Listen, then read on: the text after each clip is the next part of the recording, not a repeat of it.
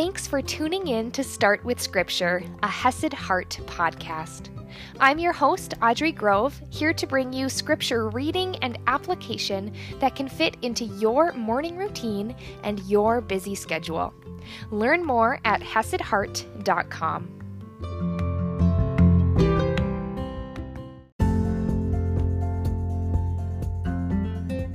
Good morning, my friends, and happy Tuesday. Yesterday we saw the wonderful conclusion, and God visibly accepted the Gentiles into his family. He showed a visible sign that his salvation, his promise, even his Holy Spirit was for not only his chosen people, the Jews, but extended beyond them to every single person, regardless of their heritage. Now today, Peter is actually going to be taking this incredible news, this incredible story, and he's going to be heading back to tell the other disciples, the other apostles and leaders of this early church. And we're going to see their response. So let's jump in. We are in Acts chapter 11, verse 1, and I am reading from the ESV. Now the apostles and the brothers who were throughout Judea heard that the Gentiles also had received the word of God. So when Peter went up to Jerusalem, the circumcision party criticized him. Now, the circumcision party was believed to be a group of Jewish Christians who had really strict beliefs. So they are actually criticizing Peter when he gets back, saying, "You went to uncircumcised men." Uncircumcision would have been a sign that they were not of Jewish heritage. "You went to uncircumcised men and ate with them." Now remember back when we saw that Peter mentioned it was unlawful for a Jew to associate with or visit anyone of another nation.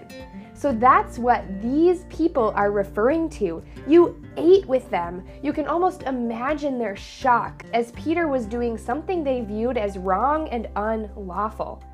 But Peter began and explained it to them in order. So Peter, he's not silenced by their skepticism. He doesn't back down, but instead he speaks up and he explains. He says, "I was in the city of Joppa praying, and in a trance I saw a vision, something like a great sheet descending, being let down from heaven by its four corners, and it came down to me. Looking at it closely, I observed animals and beasts of prey and reptiles and birds of the air.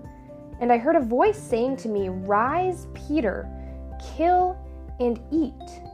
But I said, 'By no means, Lord, for nothing common or unclean has ever entered my mouth.'" Remember, this vision was referencing some animals that in the Old Testament were considered ceremonially unclean, not to be eaten. And now God is saying, "Kill and eat." Peter says, "I've never eaten them." But the voice answered a second time from heaven, "What God has made clean, do not call common." This happened 3 times, and all was drawn up again into heaven. And behold, at that very moment, 3 men arrived at the house in which we were, sent to me from Caesarea. And the Spirit told me to go with them, making no distinction. These 6 brothers also accompanied me, and we entered the man's house. And he told us how he had seen the angel stand in his house and say, "Send to Joppa and bring Simon, who is called Peter. He will declare to you a message by which you will be saved, you and all your household."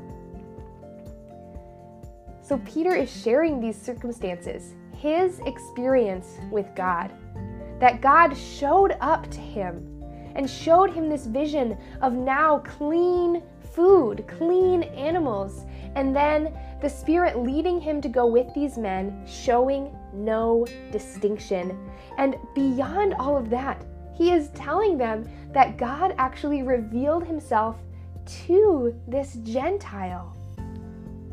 And Peter continues on, "As I began to speak, the Holy Spirit fell on them, just as on us at the beginning.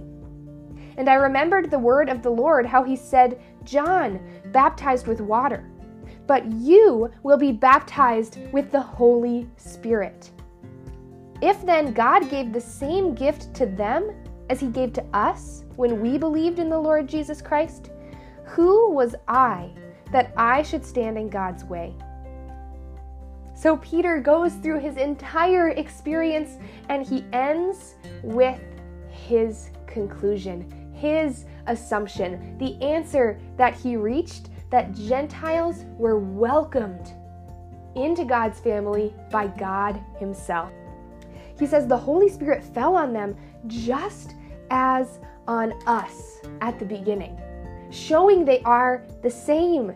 He says if God gave the same gift to them as he gave to us when we believed in the Lord Jesus Christ, who was I that I could stand in God's way?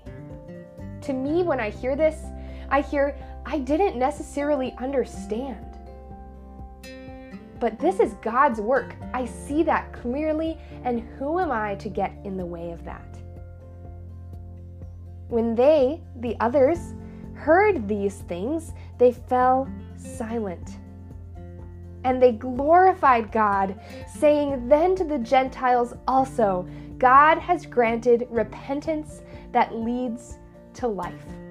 Now they are accepting this, moving from skepticism, fear of the unknown, questioning something outside the norm, and moving into acceptance.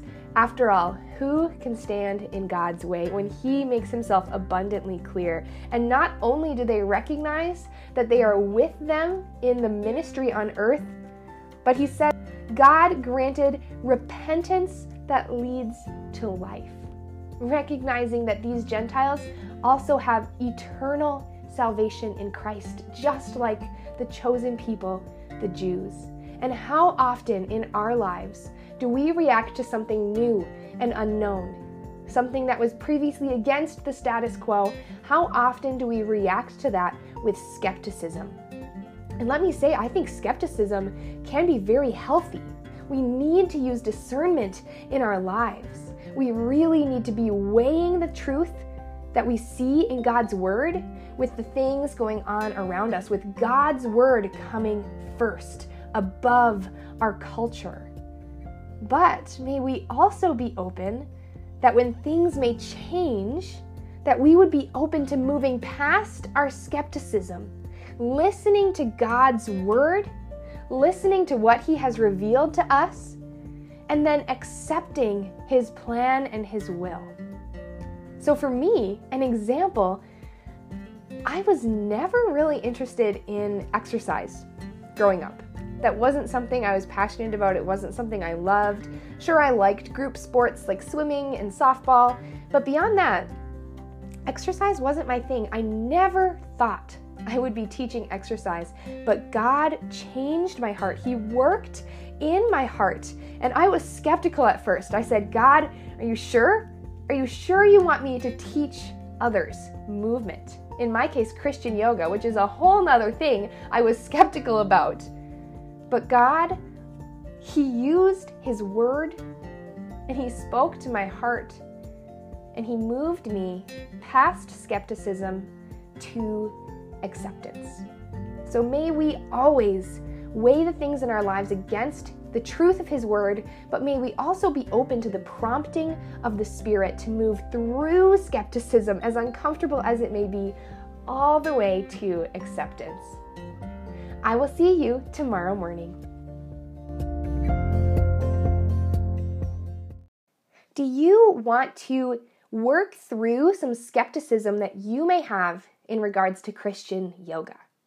I get it, yoga is a huge, scary buzzword in Christian communities. Used to freak me out as well until I researched, until I prayed and I searched God's word. And if you would like to learn my perspective on this, to work through some of that skepticism yourself, to use your own discernment on this matter of Christian yoga, then you can join me for my free 5-day workshop coming up in April. It's called the Exploring Christian Yoga Workshop, and you can sign up at hesedheart.com/workshop. I would love to see you there.